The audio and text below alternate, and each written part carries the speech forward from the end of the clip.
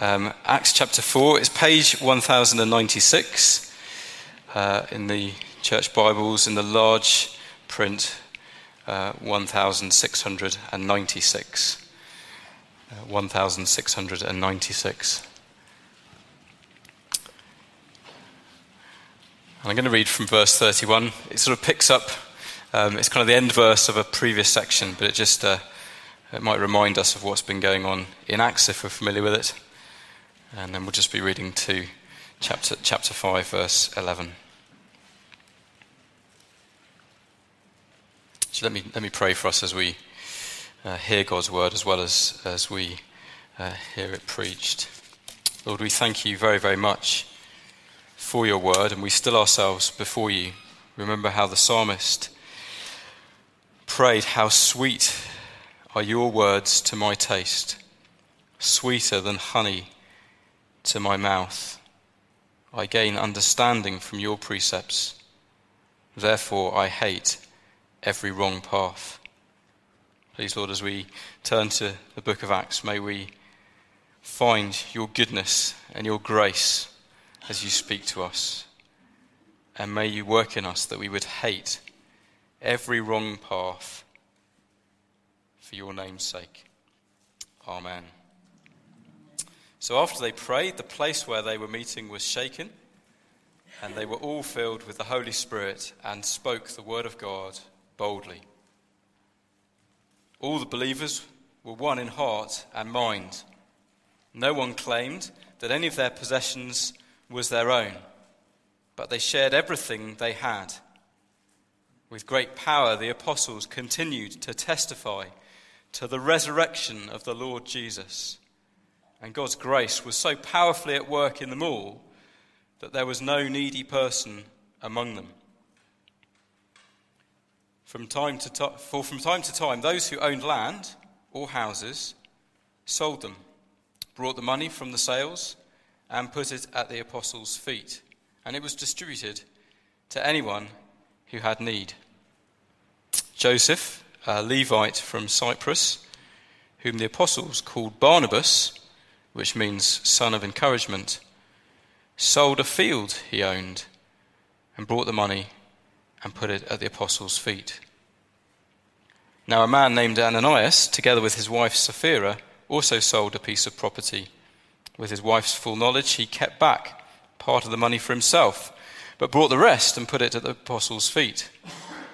Then Peter said, "Ananias, how is it that Satan has so filled your heart that you have lied to the Holy Spirit and have kept for yourself some of the money you received for the land? Didn't it belong to you before it was sold? And after it was sold, wasn't the money at your disposal? What made you think of doing such a thing? You have not lied just to human beings, but to God." When Ananias heard this, he fell down and died. And great fear seized all who heard what had happened. Then some young men came forward, wrapped up his body, and carried him out and buried him. About 3 hours later, his wife came in, not knowing what had happened. Peter asked her, "Tell me, is this the price you and Ananias got for the land?" "Yes," she said, "that is the price." Peter said to her, "How could you conspire to test the Spirit of the Lord? Listen, the feet of the men who buried your husband are at the door, and they will carry you out also." At that moment, she fell down at his feet and died. Then the young men who came in and finding her dead, carried her out and buried her beside her husband. Great fear seized the whole church and all who heard about these events.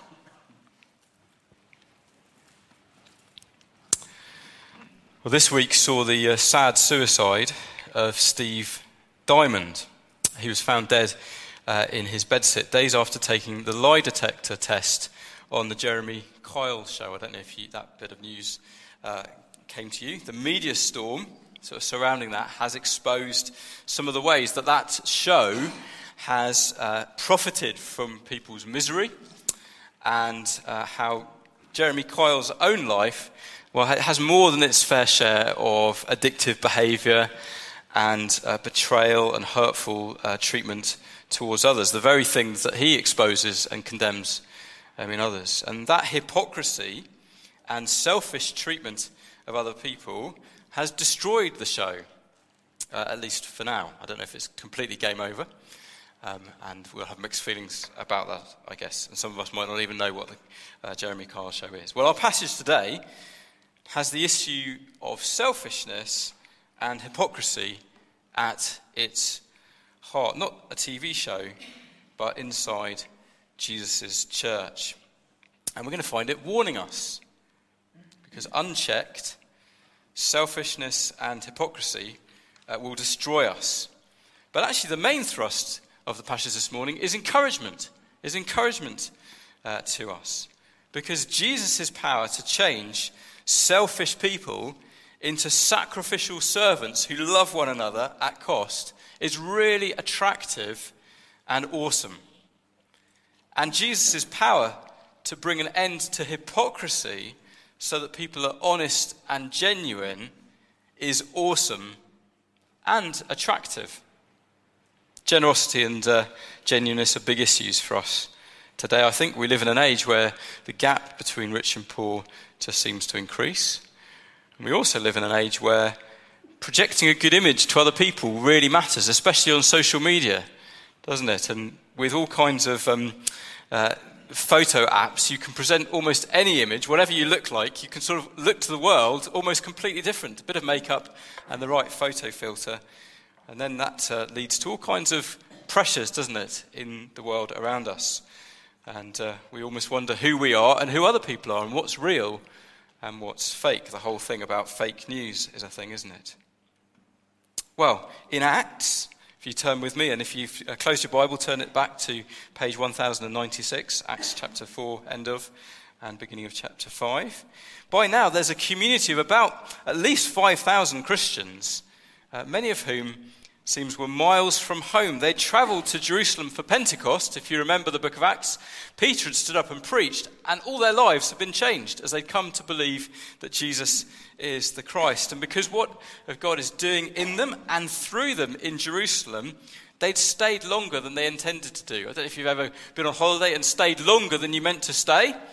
I've never had the privilege or the problem of doing that. But if you've done that, you'll know that there might be some difficulties. And there was no online banking or cash points in the ancient world. No Western Union to be able to send a quick transfer. So cash flow must have been an issue for some of them. And there does seem to have been that situation of some need. But we read in verse 34, look with me at verse 34, that there was no needy person among them. Even though some of them might have run out of money, none of them had any needs. They were all provided for. How? Same verse. For from time to time, those who owned land or houses sold them and brought the money from the sales and put it at the apostles' feet, and it was distributed to anyone who had need. Why does Luke show us this sketch of a generous church? Why does he do it here in Acts? Well, I think it's to give us confidence in Jesus. Luke and Luke's second book, Acts, are written to give us confidence in Jesus, that he's the fulfillment of all of God's promises and that the message about him is true. God's plan has never been for socialism to be established in the world, generosity at the end of a gun, but it's always been that his people would love and care for those who have need. And we read about that in the reading earlier, didn't we, from Deuteronomy. I don't know if I've put that up. I've probably forgotten a few slides. Don't worry, I think I've lost that one. But you can remember that passage in Deuteronomy where as the people come into the land, God is instructing them how to care for those who have need. It's always been God's passion and his concern. And what we see here is that Jesus loves generosity. The risen Lord Jesus loves generosity. He's fulfilling the purposes that God has for his people. In other words, here is God's people. Here in the church, it's God's people following God's King. Even just the weeks after Pentecost and Peter preaching. This is what's happened. Look at verse 33 in our passage. With great power, the apostles continued to testify to the resurrection of the Lord Jesus. So Jesus, who'd been crucified and dismissed as nobody, actually is God's king and risen and vindicated, and has poured out his Spirit and is rescuing men and women. The verse I read at the beginning, they were all filled with the Holy Spirit and spoke the word of God boldly. That was what was going on. And Jesus really is God's king, and this really is his people. And that's seen because Jesus loves generosity, and his people are expressing that same concern. And as Tim alluded to earlier in the service, Jesus has made us his concern, hasn't he? He has been supremely generous to us. And new life is ours as a result, now and forever, if we're a Christian. And so, because of that, his concerns and his people become our concerns as he works in us. And that's what we sing here among the people who are Christians there. That explains verse 32. All the believers were one in heart and mind. They'd had a mind change. Because of belonging to Jesus now, they therefore belonged to one another. That's the privilege and wonder of a local church like yourselves, like us in Tipton. A deep unity of heart and soul because we're all joined to Jesus. But also a radical new attitude to life. No one claimed that any of their possessions was their own, but they shared everything they had. Now, I think my mum would have been all right in the early church. She loved to sew name tapes on all we had when we were kids. It wasn't that people stopped having to put name tags on their clothes, but it was just that because they realised that Jesus had given them everything, and everything that we have belongs to Jesus, they realised that if he said give, then it was to be given. So it wasn't a removal of property rights, but it was a radical new attitude. Everything I have is Jesus's. How can I serve him? John Wesley famously said that the last part of a person to be converted was their wallet or pocket. And perhaps that's been our experience, maybe in our own lives, or maybe as we reflect on others around us. But that's not what we see in the Bible. That's not what we see in Acts, is it? Because here, these Christians, they were immediately, their wallets were being affected. And not for that matter in the Gospels. You think of Zacchaeus or Mary anointing Jesus' feet, or Joseph of Arimathea, and where Jesus was buried in the tomb. Jesus loves generosity, and the great news is that he changes people like you and me who are naturally selfish about our time, about our money, about our homes, to be those who are learning to let go and to give help to other Christians as Jesus leads us to do that. It's so encouraging to see that within a church setting, a church like this. I don't know you very well, but I'd be amazed if I could know all the secrets of all the things that are going on. I'd be amazed if in the last 6 months money hasn't been given one to another, or meals cooked and shared, or maybe someone's paid for someone to go out and have a McDonald's or a meal or something, or help given with jobs in the house, or lifts given, or you could go on ways that we share and care for each other. Jesus loves generosity. He's at work in us, his people, giving and receiving. And maybe it's important just to stop on this. It's two sides, isn't it? And so this passage just reminds us that if we have needs, or a time in our lives when we have a need, because our life isn't always smooth, is it? Sometimes we can be doing fine, and other times we have great needs. That's okay. It's okay to have needs and to receive from others. And actually, we need the Lord's help to do that and to share that need and to look for help. But Jesus' grace is at work. And it's encouraging when we see that as churches as well, as we give to support Christians or other churches in need, whether that's within something like the FIEC or whether it's around the world. I'm hoping the slide, there we go, hopefully you can see that. In 2012, 2013, Gunnersbury Baptist Church received a large legacy. And part of what they did with that was they funded a women's worker in Trinity Church in Everton.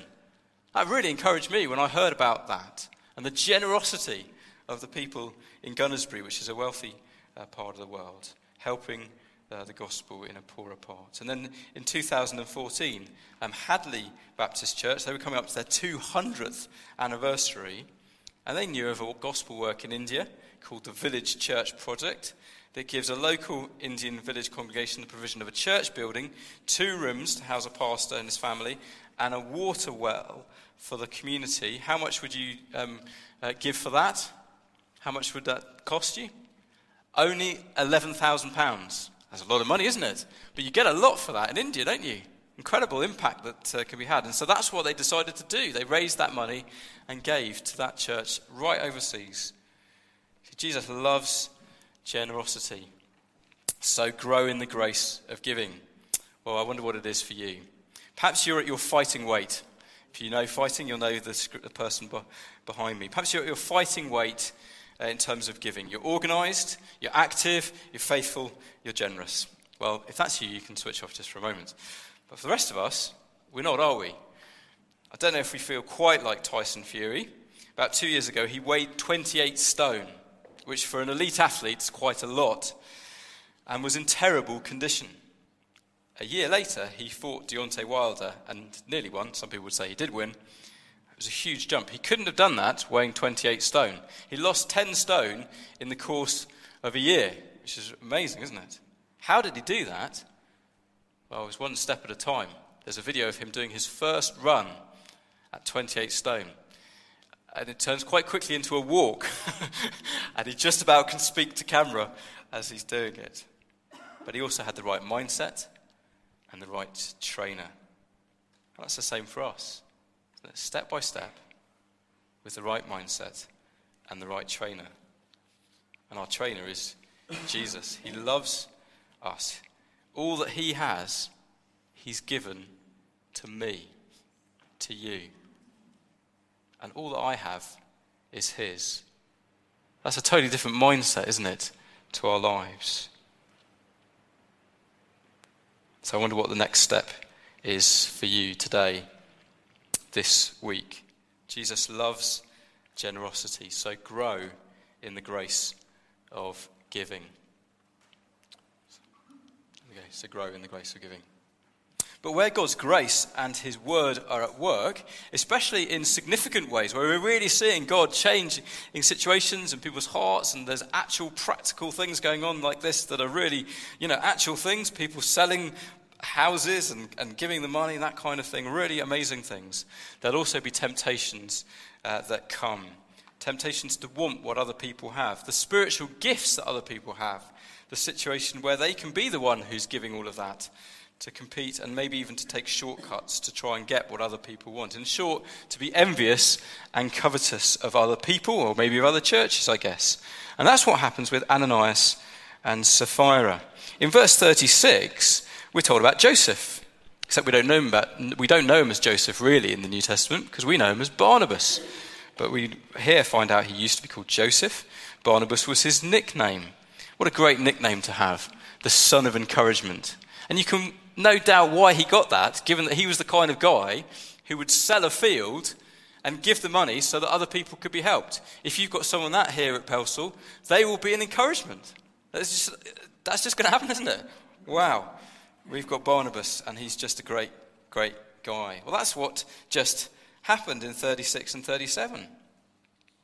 Well, like Joseph, Ananias and Sapphira were Christians with property. And like Joseph, they'd sold it. 5 verse 1. A man named Ananias, together with his wife Sapphira, also sold a piece of property. And they brought the proceeds to be used in the church. That's important to note. This couple, they weren't under obligation to sell the land, and they weren't under obligation to give all the money to the apostles. Look at verse 4 when Peter's speaking to him. Didn't it belong to you before it was sold? And after it was sold, wasn't the money at your disposal? They could have done anything with this money. They didn't even need to sell in the first place. But when they did sell it, they then decided to keep some back, and they lied about it. So they gave the impression they were giving everything, when in fact they were giving a part. The problem wasn't that they gave a part. They were at liberty to do that.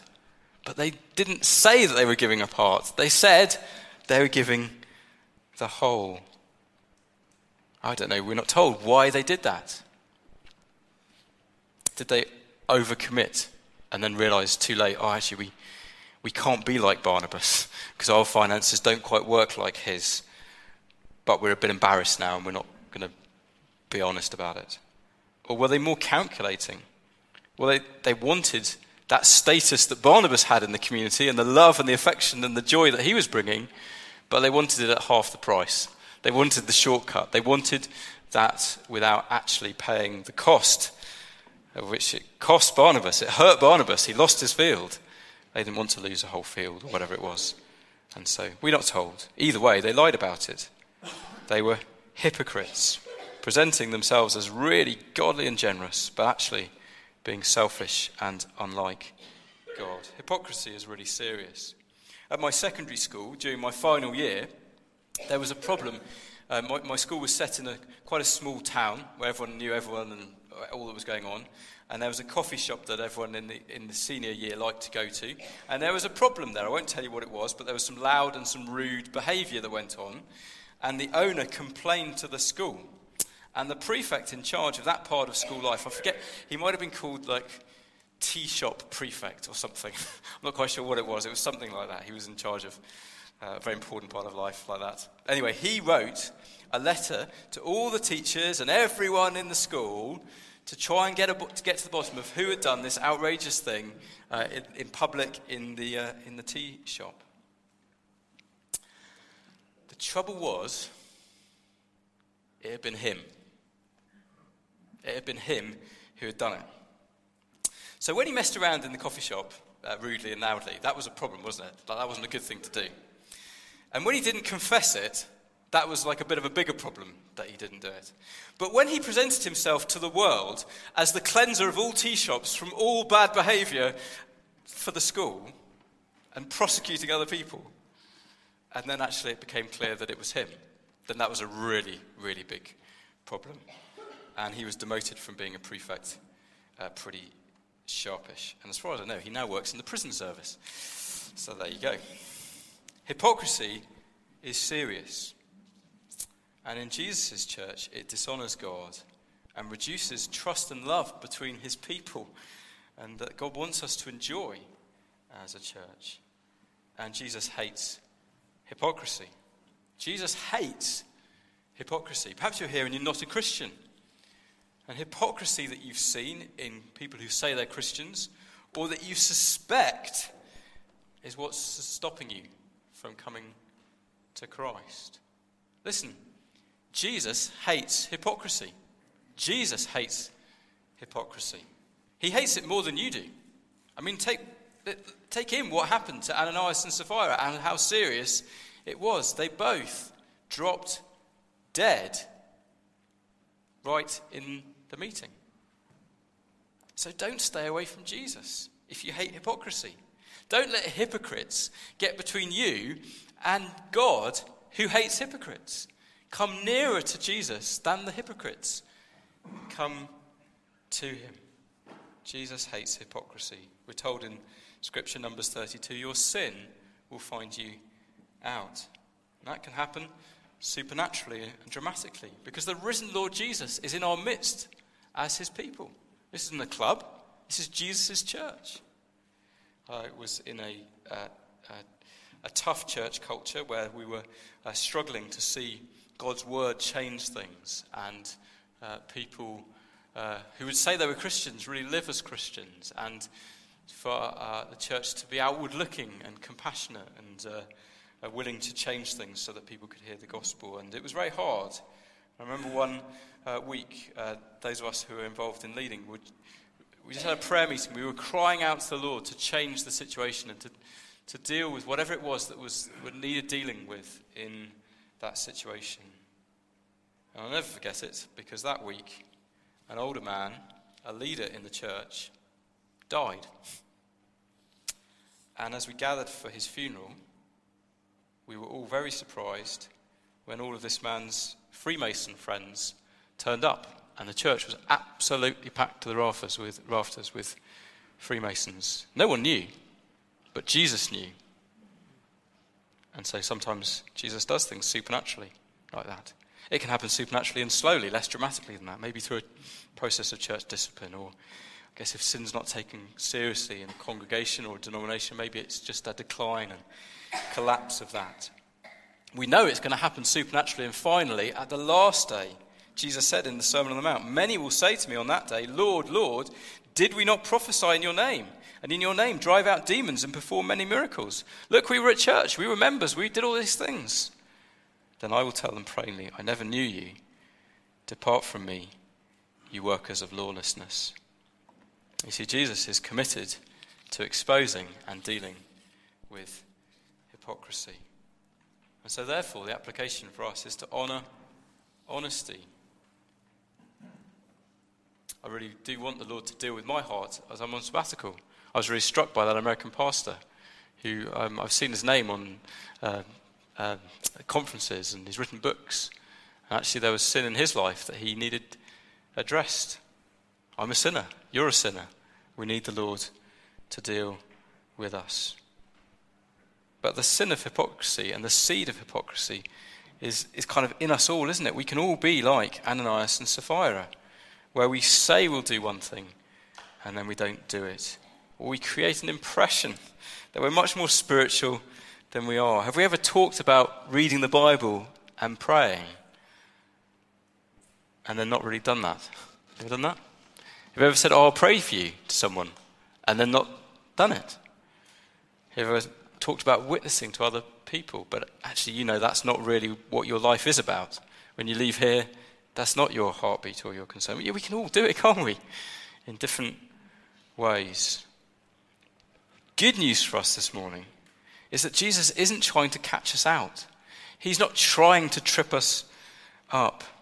I wonder if you remember 1 John chapter 1, where Jesus says that if we confess our sins, God is faithful and just to forgive us our sins.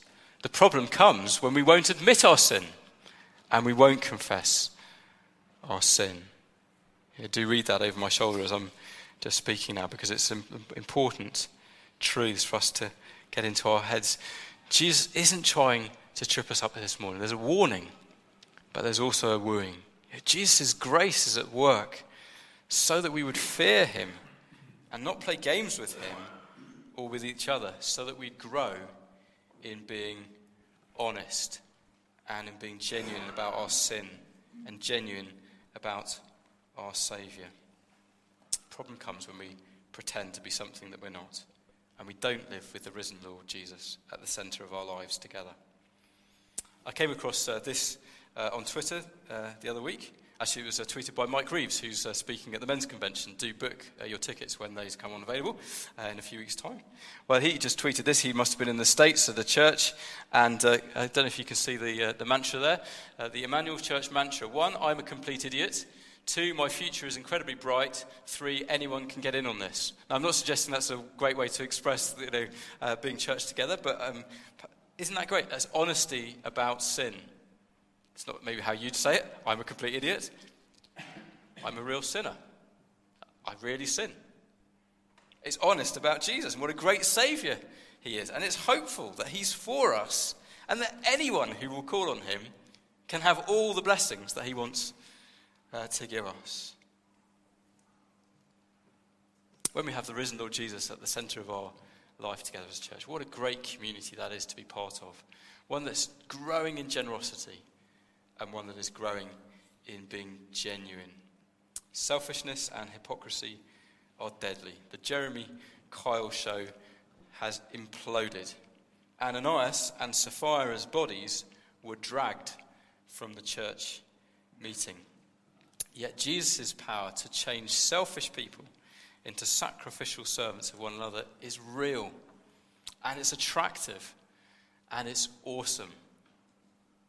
And Jesus' power to bring an end to hypocrisy, so that his people are honest and genuine, is real and awesome and attractive. May his great grace be at work and upon us today. Let's pray. Lord, we thank you for this encouraging passage that encourages us that your grace is at work and changes our hearts and our lives. That really impacts not just an hour or two on a Sunday, but everything about us that leads us on a challenging but exciting journey where we allow you to lead us and to shape us, where you change our affections, the things that we think are really important, our priorities, the people that we love and care for. Thank you that as you bring us to yourself and give yourself to us fully, as you died for our sins on the cross and rose again to give us new life. Thank you that you also bring us to be part of your church and your people, to give and to receive in this wonderful, attractive, lovely way that we see in Acts 4. But thank you too, Lord, that you're not to be trifled with. You're the Lord, the risen Lord Jesus. And thank you that you deal with hypocrisy. Thank you too that you can help us to be honest, to be people who are filled with integrity. Because your grace is at work in us, we can admit our sin. We can be honest with one another. And I pray for my brothers and sisters here at Pelsall Evangelical Church that they would know your grace more and more at work in them, growing them in generosity, growing them in honesty and genuineness. I pray this in Jesus' name. Amen.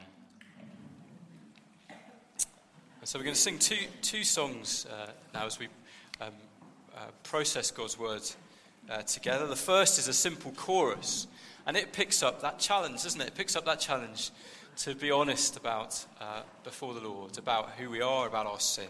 Search me, O God. And so we'll sing that. Should we stay seated to do that? Is that okay? So we'll stay seated. We'll sing this through as many times as the musicians lead us to do. And then we're going to sing a song that lifts our eyes to rejoice in what a great Saviour Jesus is, and to commit ourselves wholeheartedly to his work in us and through us. So let's sit and sing, and then we'll stand to sing the second song.